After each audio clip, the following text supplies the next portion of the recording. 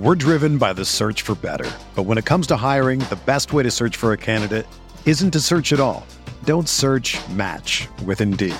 Indeed is your matching and hiring platform with over 350 million global monthly visitors, according to Indeed data, and a matching engine that helps you find quality candidates fast.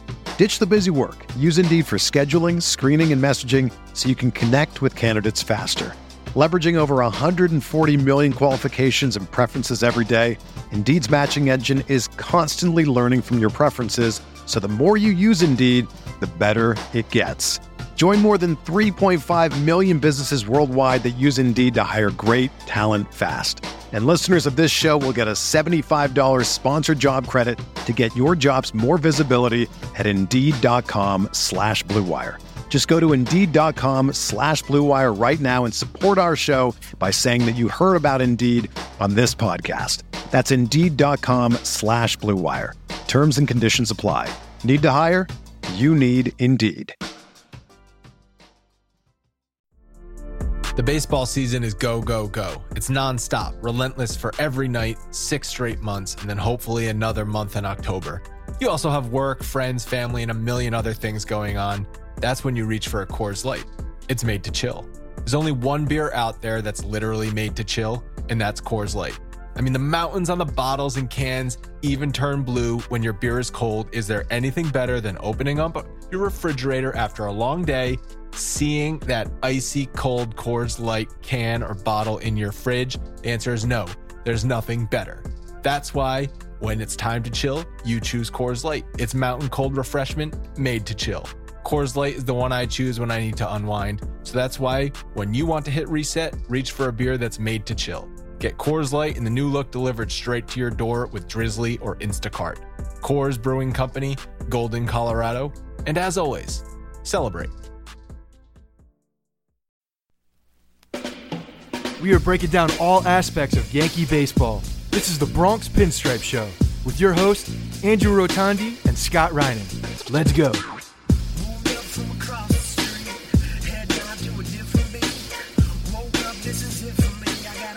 What's up, everyone? Welcome to the Bronx Pinstripe Show, episode 103. We have got a very special episode for you this time. Clint Frazier, you all know who he is. He will be joining us in just a few minutes. Scott, we just wrapped up an interview with him, and it was freaking awesome. Yeah, I tell you, it was so much fun when just looking back now and while we were in the middle of it, you can tell that this guy just gets it. He's very laid back, extremely laid back, and he's pretty much an open book. I mean, he's a lot of fun to talk to. You can tell that he appreciates the fans, and he wants all of our, the Yankees fan base to get to know who he is, because he's got confidence in himself and he knows he's going to be around for a while. So it was a really fun conversation.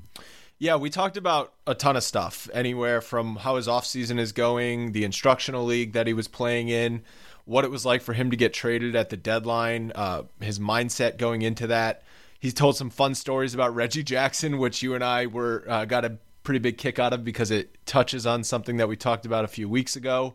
We should tell them. It touches on frozen yogurt of all things. I mean, if you listened to last week's episode and you heard, I think it was last week when we read the review about the frozen yogurt, I forget who it was. He even hit us up on Twitter.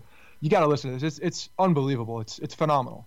And we talked about the World Series. He was obviously pulling for the Indians. He said he had a lot of friends on that team, so he was pretty nervous watching that. And then we asked him some of the fan questions too. So all in all, a great interview. If you guys are listening to this, make sure to go over to iTunes and give us a review and a rating.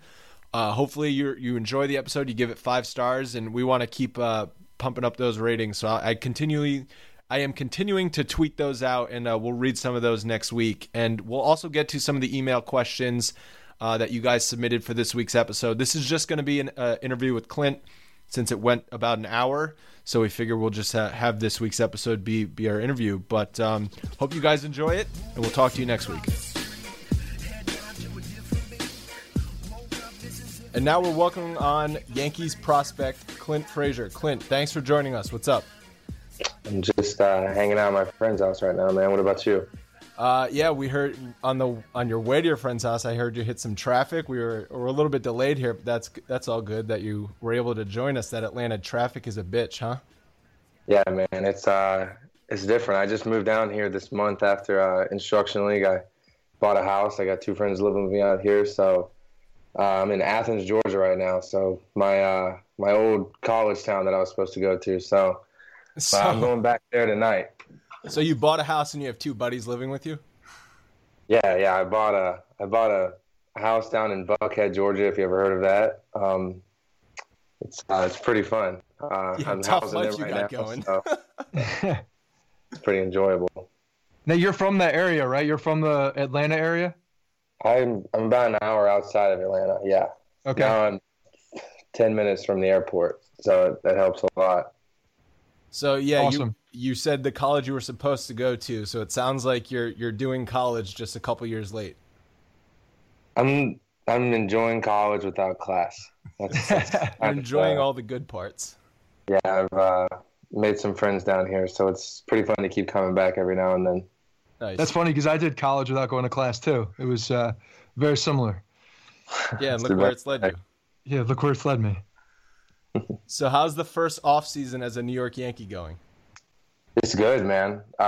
This year was a lot of change. So for the season to, come to an end and me to be able to come back home and kind of decompress and kind of sit back and take in what happened this year, it's been good. I mean, it was a lot of change for me. So for me to finally get some downtime and enjoy it with my friends and family is what I needed this year. So I think this is my favorite off season so far. Yeah, so you're with the Cleveland Indians. Obviously, now they just made the World Series, so every fan in America knows about the Indians. But you get traded to the New York Yankees, the most famous franchise in sports. I mean, that's got to turn your life upside down right there. All of a sudden, you've got people on Twitter blowing you up. Prospects in the Yankees organization are treated a little bit different than I think probably other organizations. Am I right? Yeah. I mean, when I got traded, it was completely unexpected. I mean, I had just gotten promoted to AAA. My roommate was Bradley Zimmer, who was another top prospect for the Indians. And, we started hearing that the Lucroy deal with the Brewers was going to go through, and both of us just kept checking our phone, like seeing like, hey, one of us might be involved. Let's keep our phones on us just in case. And then they said they traded the guys, and neither one of us were in it. We're like, all right, we made it. Let's go to sleep. And I get up the next morning to go to the bathroom at like 8:40 in the morning, and I got a text from a good friend of mine, and all it said was, let's effing go. And there's a screenshot of Buster Olney's tweet saying I got traded, and I was like, what is that? He called me. You found that on Twitter or through a buddy rather than the organization? Yeah. So. Oh my God, I can't imagine that. So then the farm director from the Indians called me shortly after, and then I was like, wow. I called my mom and was like, I just got traded. And she was like, no, you didn't. Like, I was like, I got traded. Like, you need to turn the TV on right now on SportsCenter. And luckily at the time, my family was in North Carolina watching me play. My agent was there. So I had all those people in place to, kind of help me realize what just happened. So it was definitely a unique situation to be in. Yeah, so that was your second go-around as a minor leaguer at the trade deadline. Is it just nervous energy the whole time for all the minor league guys during that time? I didn't think it was that nerve-wracking. I mean, there was some stuff that started happening for me to kind of realize, like, there's a chance that I might get traded.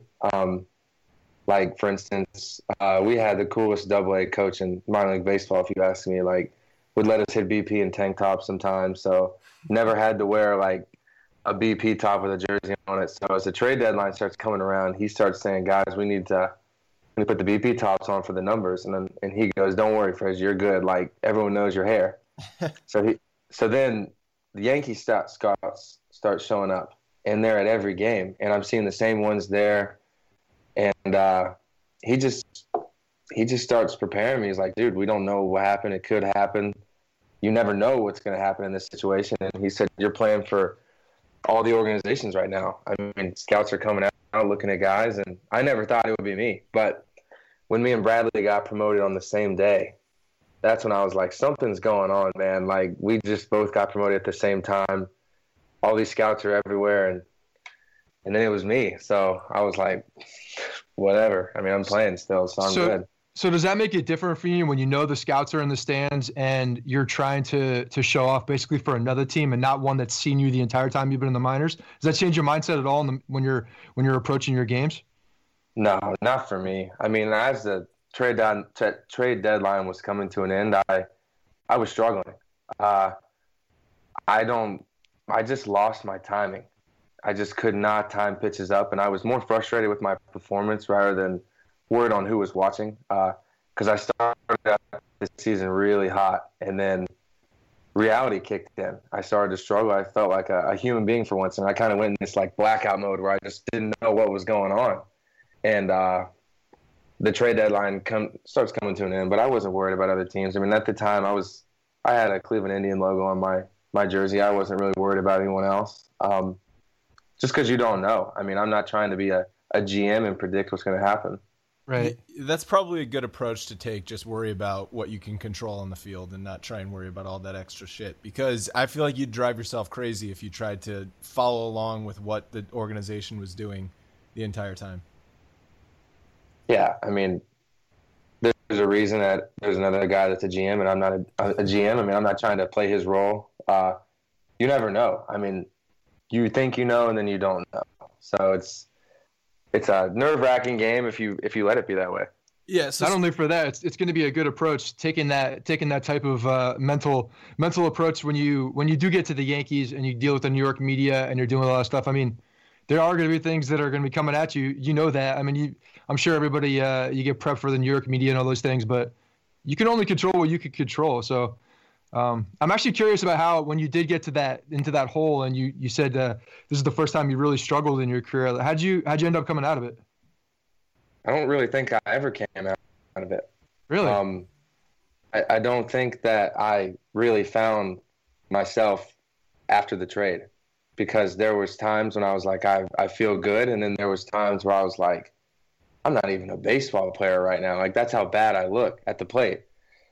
And I think what made me struggle more was I started to press. I started to try things that I didn't do before and see if they would work. In reality, like, I was too deep in the season to try and start new things. What I had done prior to this struggle was things that helped me be successful, and I kind of lost sight of that. So when I pulled my hamstring again for the second time, I honestly think that was a good thing for me, because it gave me a few and like, I can't breathe right now. That's how much pressure I'm putting on myself to perform. It's not what other people were saying. It was just the level of play I was used to. And I didn't feel like I could get back to that because I was going out of my way to do new things. And once the playoffs came around, I started to hit again. I started to, get a little hot towards the end of it and feel like myself again. Yeah, so let's talk about the playoffs. I mean, you guys won. You come over to a new organization and you're instantly put into the AAA championship. That's got to be pretty unbelievable. But what was it like in that locker room? I mean, you guys were without Aaron Judge, Gary Sanchez, Rob Refsnyder was up in the majors as well. I mean, those are three key guys. They were all performing at the major league level. What was the atmosphere like in the minor league locker room? And you guys seem to just keep winning even without those guys. It was a very relaxed environment. That started with our manager, Al Padrique. I mean, he knows what he's doing. He knows how to handle an environment like that. A lot of guys have played in the big leagues before, so he made showing up to the field a fun experience, but a work experience. He found a way to combine those two and make sure that we enjoyed the day. And, when we lose those guys, it sucks. But, dude, it felt like we had guys that just, like, filled roles when they left. I was like, I don't know where these guys are coming from. I've never even seen them play before. Like, they're coming up from AA, and I was like, I don't know who this is, but he balls, man. Like, so it was just like these guys that didn't have the prospect title that Aaron Judge and all of them had, and they were really good. Like, I don't know how to explain it, man. This is the best organization and group of guys I've ever seen so far altogether. So you guys win the championship. What's the celebration like? Man, we had so many celebrations. I feel like I can't even drink any wine right now because I have the smell of the champagne like embedded in that smell. Like that's how much champagne we popped over the course of the season.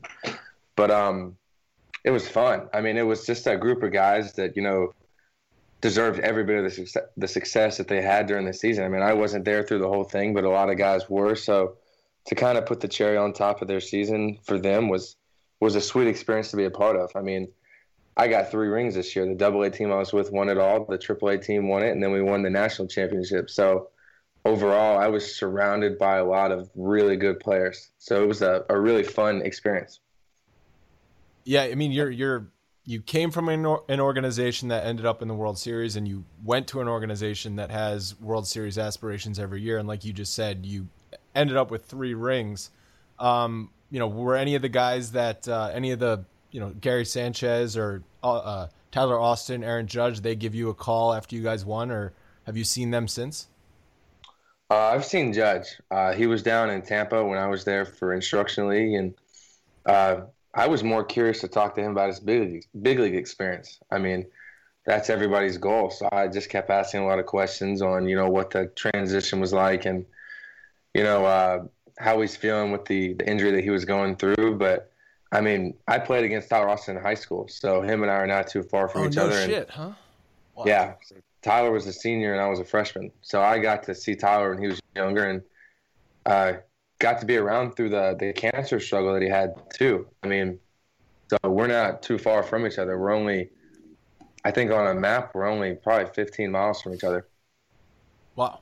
So Scott and I were at the game that Judge and Austin debuted and hit those back-to-back home runs, and I saw you tweet about it. What was it? What was it like watching that? That was one of the crazier debuts in MLB history, I'm sure.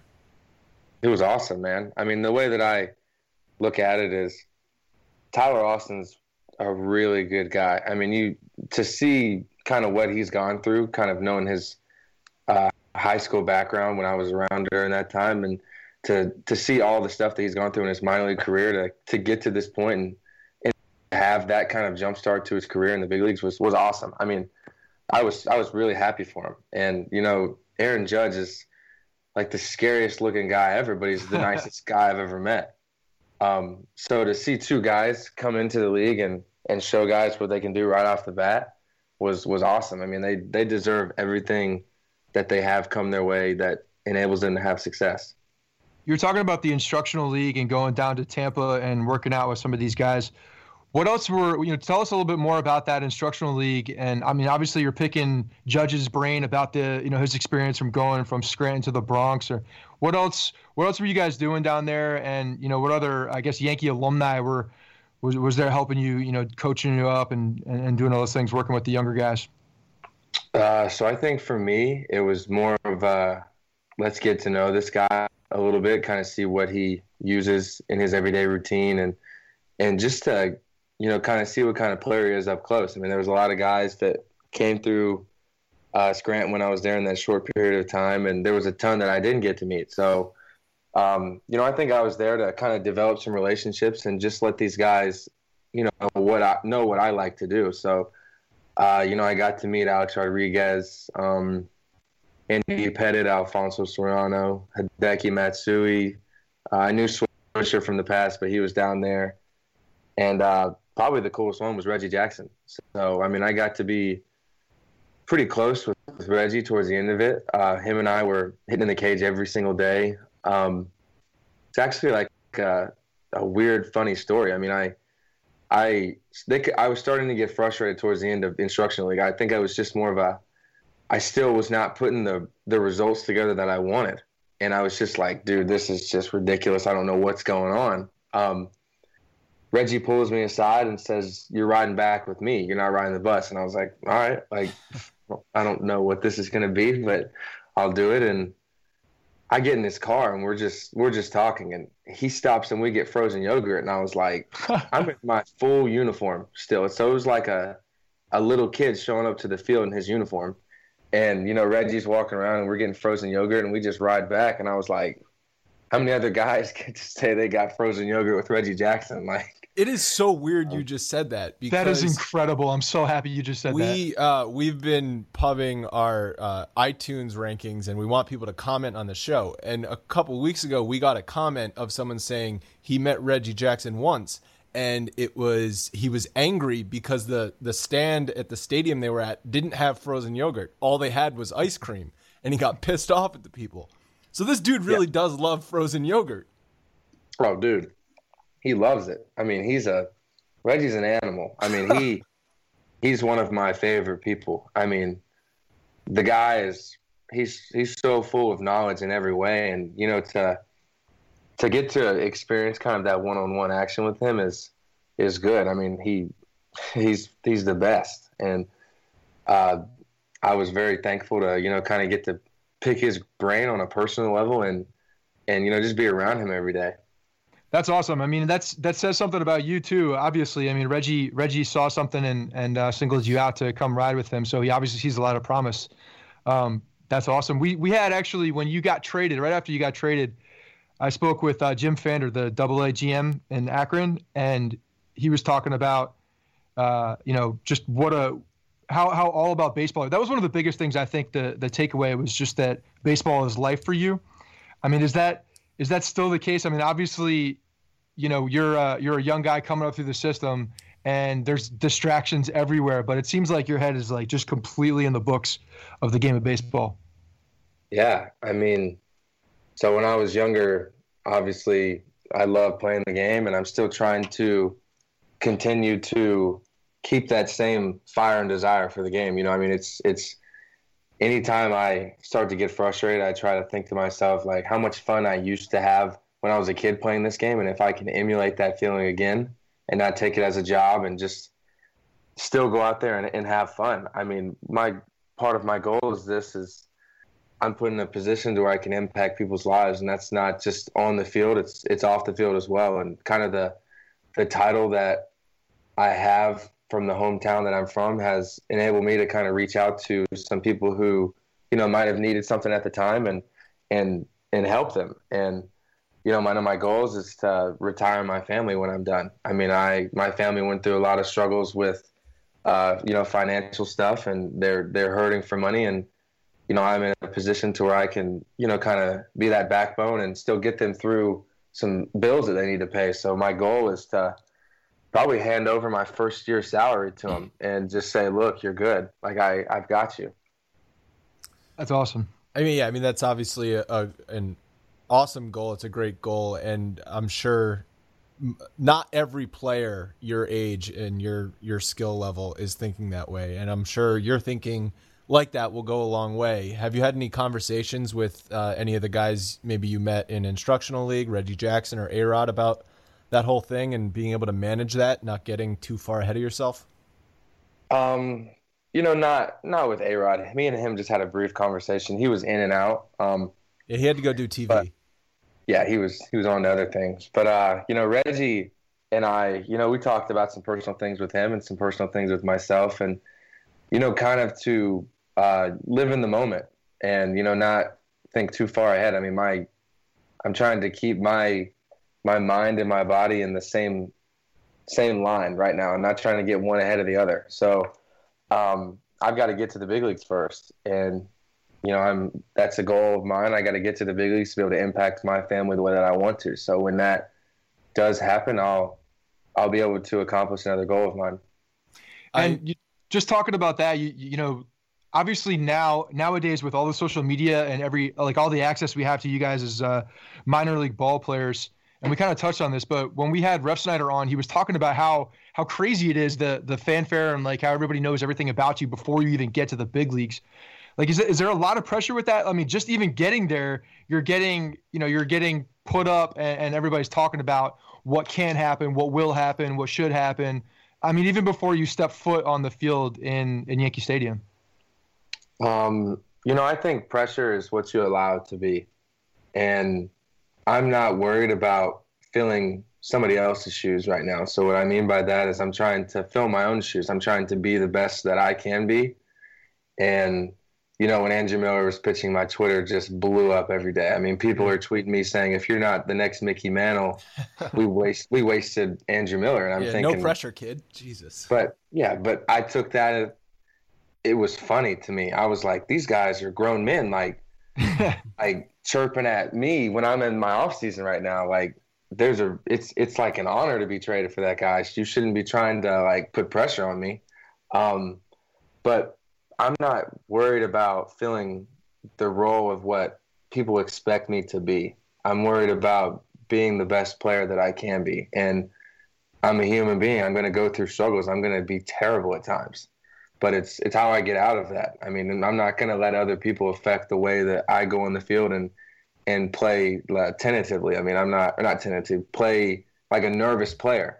So I'm going to, continue to just kind of shut out that the negative distractions and just continue to play my game. Yeah, I mean, that's a good way to handle it. I mean, what Andrew Miller was doing in the postseason was legendary. And yes, there was plenty of Yankee fans pissed off that the Yankees traded him because of what he was doing for Cleveland and what Chapman was doing for Chicago. I mean, they were both in the World Series, but we're thinking long-term here for the Yankees. And obviously there's going to be some idiots on social media who will chirp you. As soon as you were traded, Brian Cashman sort of talked about you and he said that he was really impressed with your bat speed. And one of the things that allows you to do that is your massive forearms. You got any tips for me to like get better forearms? Because mine are not nearly as huge as yours. So I've got no tips. It's just natural, all natural.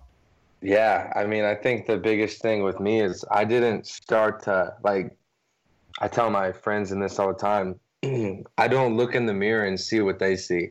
I look at myself every day and I see I don't think I'm big. I really don't. Like, I don't look in the mirror and think I'm this jacked guy like people put me out to be. So I didn't start to notice, like, one, I didn't notice how long my hair got till people started saying it. And I was like, holy shit, like my hair is long. Or how big my forearms were until people kept pointing it out. So like what I see in the mirror every day is not what other people are seeing. So I just started to notice, like, once I got out, basically in the Futures game, when people just kept pointing it out in pictures, like someone made the comment that my forearms are like watermelons with freckles on them. So it was just like, it's a really good description, actually. Yeah. I mean, people keep saying the same thing over and over again. I'm probably going to, realize there might be some truth to that. I mean, we saw you change your Instagram profile picture to that one that's just glowing with your forearm. So come on, you know what it is. And have you seen the famous picture of? There's a famous picture of Mickey Mantle where he throws his helmet back towards the. Have you seen that picture? There's one of him, and that was one of the biggest things people would always talk about Mickey Mantle. Not to compare you by any means again. Yeah, we just talked about not comparing him to Mickey Mantle. I'm just comparing the pictures. I'm just comparing forearms. Can we do that? The dude had like these massive forearms, but that I think strength in your arms and your hands are directly relevant with your bat speed. I mean, it's science. It's science. So I mean, you got to contribute your strength, your upper body strength to that bat speed, right? Yeah, I mean, I don't know if either of you have seen me in person, but I'm not that big, so I'm not that tall. I mean, I think the internet says I'm 6'1". I'm not even close to that. I'm 5'10", maybe 5'11". That I might be pushing it. Depends if my hair's out or not. But I attribute a lot of that to my weight room routine. I mean, I work out really hard, and I look at the difference in a guy like Aaron Judge, who has the height difference, and he has that leverage in his swing. Like I feel like I have to create that leverage just by being strong. You know what I mean? Like my strength is a big part of my game. So I don't want to take that for granted. All right, I'm going to ask this question now. It's from a fan because it's super relevant. It's from Sock Therapy on Twitter. He says, "Who's stronger, Clint, Frazier, or Aaron Judge?" And I'll just go with who's got better power at the plate. Aaron, man, like, come on, that guy just hits. He hits effortless 450-foot home runs. Aaron Judge is 7'3", 350 pounds, solid muscle. I mean, I'm almost. If I remember correctly, we did a weigh-in and a body fat percentage when we were in AAA. And I want to say Aaron was like 6'8", 6'7", 285 with like 12% body fat. And that is the biggest human being I've ever seen. I mean, I don't even know where that 12% came from. He doesn't have an ounce of fat when you look at him. He's huge. Yeah, I mean, he's a tight end in a baseball player's body. I mean, he belongs on an NFL field. That's what he looks like.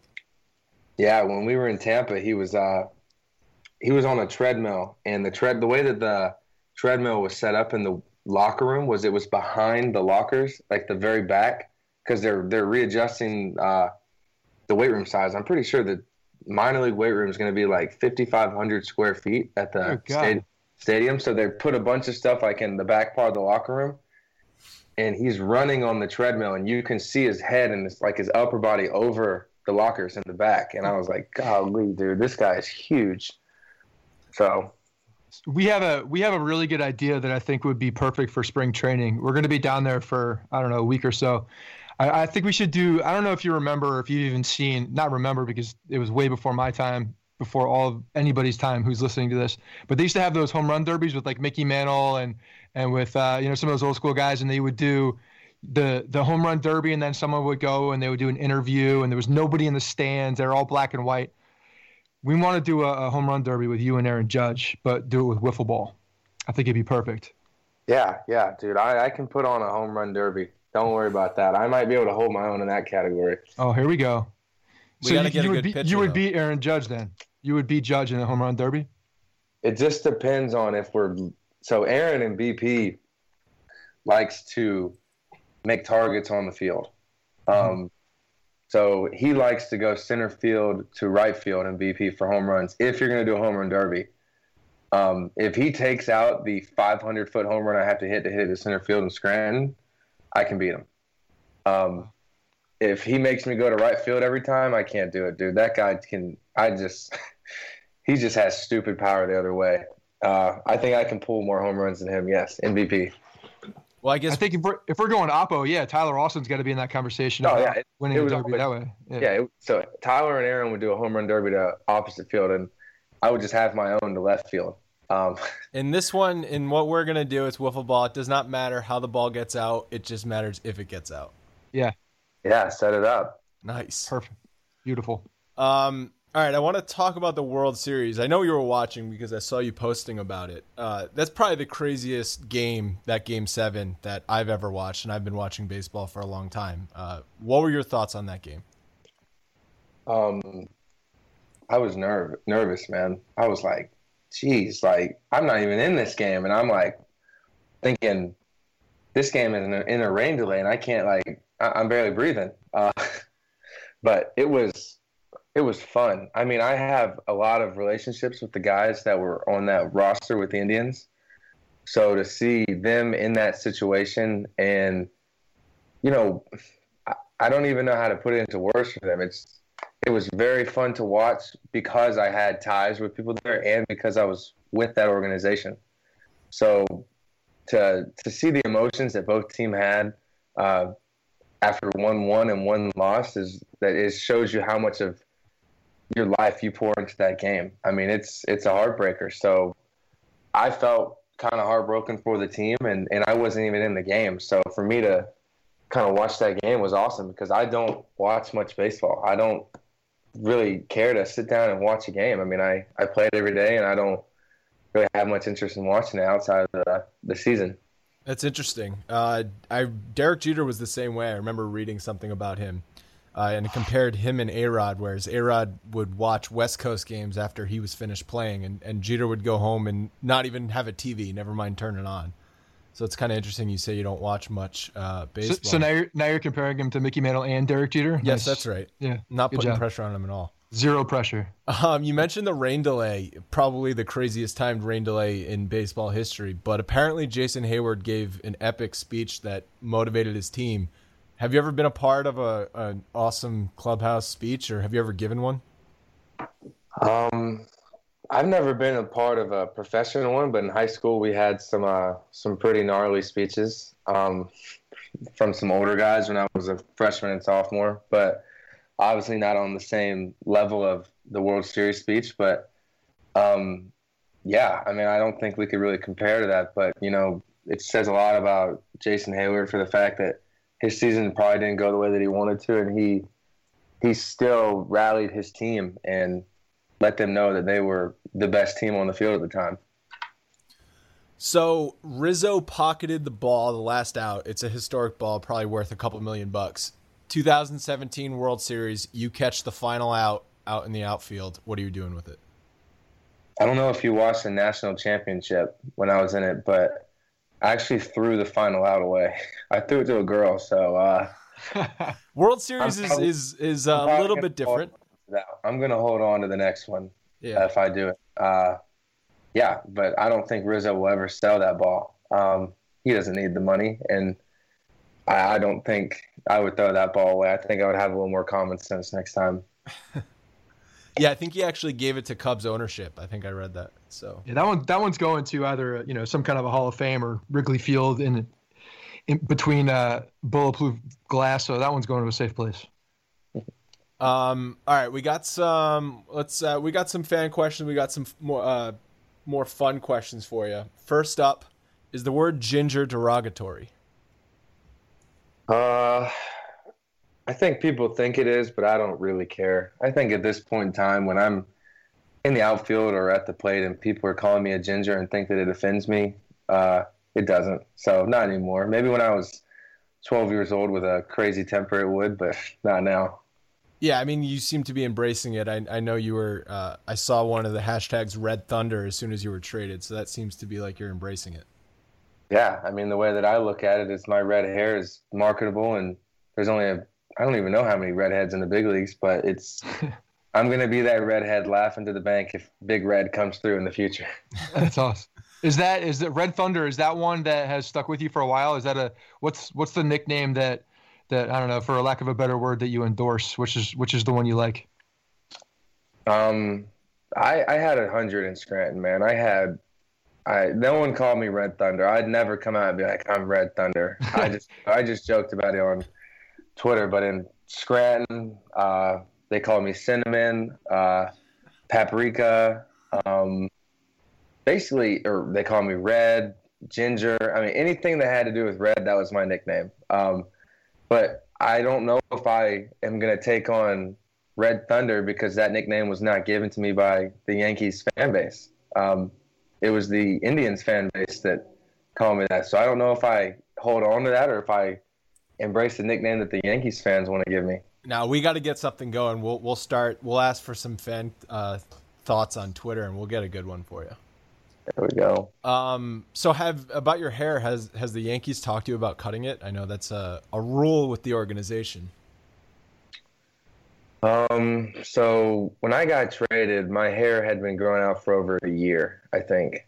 No, not even. My hair grows really fast. So the year was in September. So it would have been 2 months ago that it was a year. So I hadn't cut it in almost a year. And when I did, I think I cut about 4 inches of it off, and I knew that it wasn't going to last. And they came to me again and like, you need to cut more. So I think I cut 4 or 5 off again. So I've cut almost a foot of hair off. I mean, I'm at like 9 or 10 inches, I think. Now I do know that going into spring training, I've got to figure out a haircut that doesn't step on toes. It's a good way of putting it. If you're looking for reference material, just go back and Google Don Mattingly, because Mattingly actually had some decently long hair with the stash. So if there's a bar to be set, and Mattingly was the captain of the Yankees at the time, I mean, his hair was not short. He had some long hair when he was playing. So it's not, and this is when the boss was around. So that was probably the most crucial time when they were really abiding by those rules. So there's definitely a precedent set by Mattingly. Yeah, I mean, the biggest thing with me is I'm not trying to individualize myself on that field.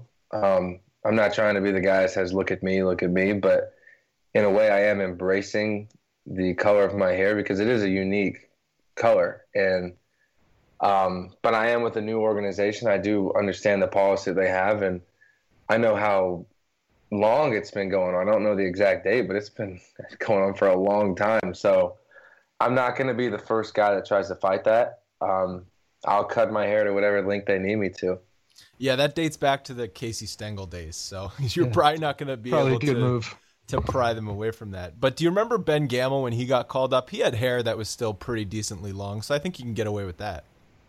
Yeah, I think just the difference in mine and Ben Gamble's hair is it pops out more. It's really big, man. It's bushy. And you've got more volume. Yeah, way more volume, and the color jumps out at you more. So that's the thing. I don't want to let my hair get bigger than my game. So I'm going to kind of harness that. It is kind of a shame that Gamble got traded when he did, because we had a really good shirt. I don't know if you've seen it on our website, but we have a fan shop and a lot of different T-shirts and things. And we had one that was about to come out called Flow Bros, and it was beautiful. I mean, we had both your hair on there, and it was a really good shirt. So it's a damn shame he got traded. Not only is he a great player, but he had some phenomenal hair as well. Yeah, I mean, he was my roommate in Scranton, so it was fun to live with him. He's a really good guy.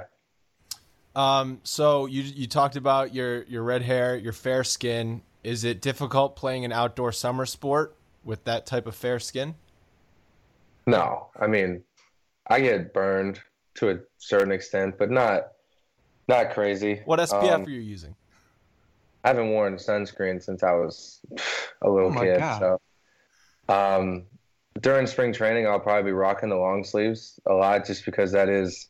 Yeah, it's hot down there. That is a hot area, man. So, but once the regular season gets going, I don't wear much sleeves on my arms. I mean, I like to kind of go without the long sleeves because I don't get burned that much.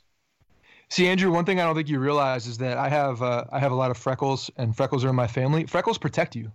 They protect you from the sun. It's like having SPF on your body. It's perfect. How would I realize that, Scott?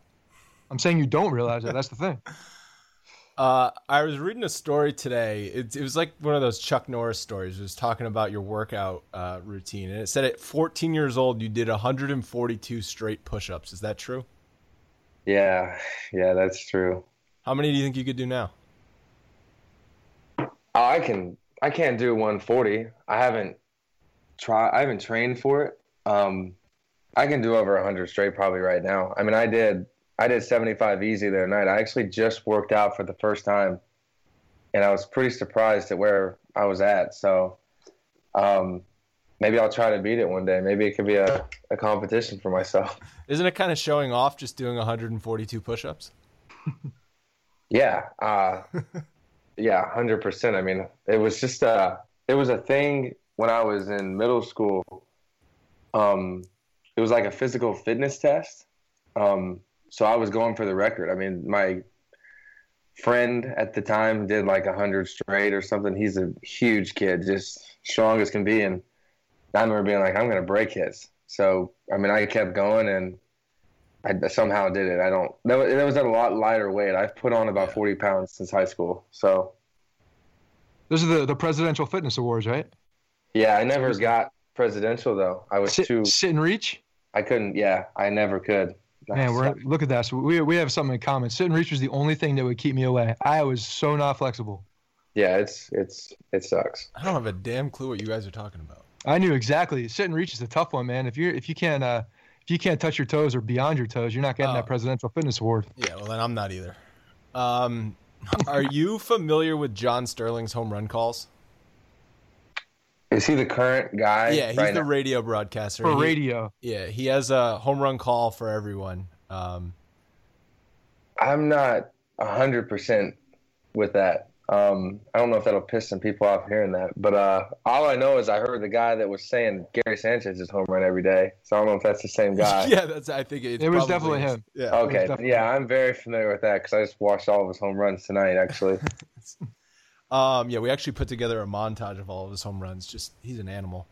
But what do you think his home run call will be for you? I don't even know, man. It's going to be interesting. I think I don't know if he like preps that out. Oh, he 100% does. I have a theory he has an intern writing them for him. Oh, yeah. Then I can't even imagine what that's going to be. It's probably going to be something with my hair incorporated into it. Yeah, a color scheme, like red goes deep or something. I don't know. I was thinking of something along the lines of the famous boxing call with "Down Goes Frazier." He might pull that out. It might be deep goes Frazier. Yeah. I mean, I don't know. Oh, I like that. I think that might be it. That might be a T-shirt idea too. Who knows? Deep goes Frazier. Yeah, that's a perfect John Sterling call right there. So we talked about it before we started recording, but we have to ask: did you ever hear back from Jen Selter? Yeah, I actually messaged her a few times. I reached out to her and I apologized to her just by saying I didn't know the amount of attention that this would bring to it, because that tweet did blow up. And a lot of people said a lot of negative things about myself that were involving her name. But I reached out to her. I told her I was sorry, and she was like, "No big deal. It's not that bad." And then she asked me for tickets in the front row of the game. There you go. So you've got the in now. I don't think she knew I was in AAA. So maybe I'll reach out to her and tell her I was just rehabbing or something, and I can get her tickets next year. Yeah, she's like, wait, these tickets say they're in Scranton, Pennsylvania. What? Yeah, what? there's 100% chance I'm reaching out to her again when I make it. I swear. Yeah. Just wait till you get the call up, but then put her with the bleacher creatures. Oh, I'm gonna put her wherever she wants. She's perfect. All right, so let's get into some fan questions. We'll do these pretty quickly. This one comes from Joe's McFly. He says, everyone has all these goals for you, but what are your expectations for yourself? And let's just say for 2017. I think overall I want to be healthy. I was tired of rehabbing the same injury on my hamstring. Just kind of a couple of freak ways that I pulled it this year that I didn't expect to happen. So 1, be healthy. 2, be consistent. And 3, make it to the big leagues. I want to go up there and I want to help the team win. I want to be a part of the Yankees organization. I want to get out of a minor league jersey for once. So to play in the big leagues, healthy and be consistent. Next one is from Jason Grenda. Is at Grenda84. He said, "Where are you most comfortable defensively? Center field or left field?" Center field. I'm more comfortable there. I don't have as much experience in left field, but my best guess is left field's probably going to be where I end up. I've spent a lot of time there in the last couple months of the season, so I don't know if that's just where teams or where the front office sees me playing or not. I can't predict that, but I know that what they were doing was trying to overall make me a more complete player, so I can play all 3 positions if that is ever a need by the team. All right, this next one comes from Sammy DeBull, and he says, what is the strangest autograph request you've ever had? Oh, God. Anyone asked to sign their tits or something? It's probably from him, man. I know exactly who that guy is. No way. Does he wear an orange wig? 77. That's his Twitter name. Yeah. Wow. He asked me to sign a hockey puck. And I was really confused. But most of all, it's been just, will you sign 500 cards for me by people? Or can I follow you to your car? I mean, I've had some of the strangest stories, but he gave me a hockey puck. I know exactly who this guy is. He's a big fan. He's loyal. So what the hell is he going to do with a hockey puck signed by you? I don't know, man. He's probably got a whole closet full of hockey pucks signed by random people. Did he ask you to sign a baseball or a glove or anything? I signed a bunch of stuff for him already. I mean, I signed pictures. I think I signed a pack of Big Red chewing gum for him, baseball cards. But he's a loyal guy, dude. I mean, he comes to all the areas that I'm playing at, so I can't rip a guy for being a fan of me. Nice. No, that's good. And he obviously set that question up because he knew you were going to ask it, and he knew he was talking about himself. Good for you. He won it. Yeah, Sammy, that was a win. Good job, man. Next one, I'm going to read 2 in a row. Actually, they're pretty similar. This one's from Mark Andrew and M Word on Instagram. He said, "What is your biggest change coming for you coming to the Yankees organization, good and the bad? And then what are the differences between the Yankees and the Indians farm system?" I think the biggest difference is the the way that they expect you to act, in a way of meaning like hold yourself to a higher standard. So everyone in the Yankees organization is a very, let's be as respectful as we can, meaning like clean the face up, make sure the hair is good, run out every single ball the right way. It's just really holding them to the higher standard. And those were different things for me because I kind of got away from maybe not playing the game right sometimes when I was with the Indians. And so a quick story is my first game at Instructs, I was 1 minute late to stretch and got benched during Instructs. And I was like, I cannot believe I just got benched at an Instructs game. And my thing was, I haven't done a team stretch in 2.5 years because you get to stretch on your own once you get to the higher levels. And I didn't know that. So that was the standard that they held us to, was you have to be on time for stretch. And I got benched the first day. So you're not going to make that mistake again.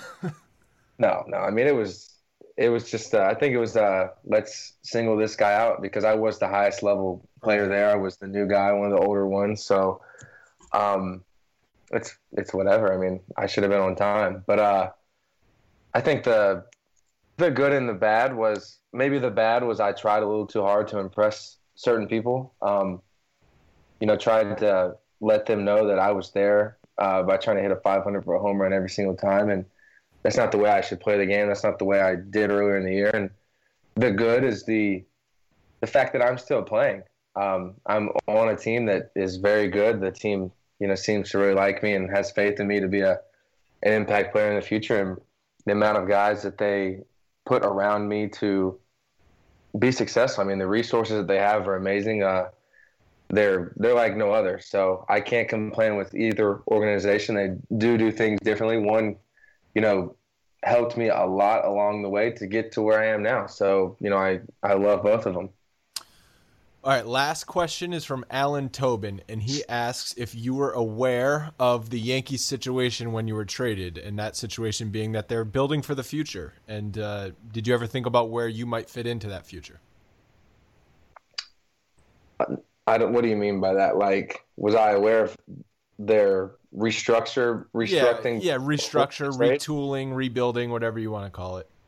No, I had no idea. I mean, I didn't know a lot about the Yankees wanting to kind of trend towards the younger generation until they made that trade. Then you're sitting back and you're thinking, these guys are serious. They're trying to get back to all those world championships that they won before this. So, and the game is trending in a younger era. So, and they have the money to go out and buy whoever they want when the time comes. So They can build a core of guys that are already in the system and build up from that, and then buy some, potential key players. That's a good thing for them. Yeah, and that's got to get you excited for what's to come in the next few years, because I know you've probably been joking about it when you're tweeting about the Yankees. We're going to be celebrating soon. You probably were saying that in jest, but there's probably a little part of you that's also serious and excited about that. Yeah, no, I'm 100% serious. These guys are good. You look at this lineup right now, and I think to myself, where am I going to fit in? Because all these guys are so good. I mean, the younger guys that are already there are really good. I mean, Greg Bird's going to be back. The season that Didi had this year, Gary, Judge is going to, be healthy next year. Tyler's going to be good. It's just a really good group of guys. And the pitching staff is, in AAA that I was with was really good too. Like, Chad Green, Severino, like Montgomery, all of these guys that they have coming up through the system. I mean, they have a lot of tools that they can, use for their arsenal right now. So I do believe that this team's going to, compete for a long time when everyone gets there. Is this the conversation that some of you guys have about, now that you're in the organization, you do know the situation of what's going on? And I'm sure you have heard about the 20-year anniversary of '96. I mean, that team was very much structured similar to what you just described, where you build a core group of young guys in the system, and then the Yankees, with the power and the money that they have, are able to go out and find those free agents that fit very well.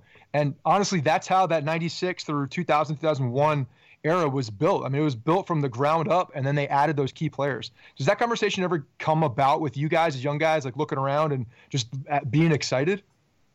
Obviously everyone knows that, we're gonna compete for a long time, and guys didn't really start to talk about that until Instructs with me. At least I didn't hear many people talk about that. So the biggest thing for Instruction League was they kind of set the foundation of we are going to be the best at everything that we do so we can compete for a championship. And, they harped on it every single day. Like, I just remember I had never seen a lot of these guys because a lot of them were like low A, high A. Some were double A guys and Instructs. And we kicked everybody's asses, dude. I mean, it wasn't even a competition. I mean, the way that we walked to the field was like, we're about to come in and we're about to beat the shit out of y'all. And we did it. I think we lost 2 games in all of Instructs, and the rest, I think we were like 14-2 or something. I mean, it was just the group of guys that we have. Everybody knows their talent, and everybody knows that, we're going to be playing in the big leagues one day. It's just going to be who's going to be on that field and how are we going to win. That's awesome. Yeah, I mean, we know Yankee fans are excited for not only you, but all of the youth movement. We were, like I said, we were in the stadium that first day. Judge and Austin were there, and it was definitely electric. Clint, thank you so much for the time you've given. This was awesome. Scott, you got any last words for our man here? No, I'm pumped up, man. Appreciate you taking the time. We're looking forward to you to watching you grow and being a part of the team in the Bronx. All right, guys. Thank you for having me. Hey guys, thanks for listening to the Bronx Pinstripes Show. Make sure you find us on iTunes and subscribe so you can get all new episodes directly onto your phone. If you do like the show, we'd love for you to take a minute and give us a 5-star rating and review in iTunes. It really helps us out and allows us to create more shows. We're on Twitter at Bronx Pinstripes and the same on Facebook. You can always find us there talking Yankee baseball. Thanks again, guys, for your support. Really appreciate it, and go Yankees.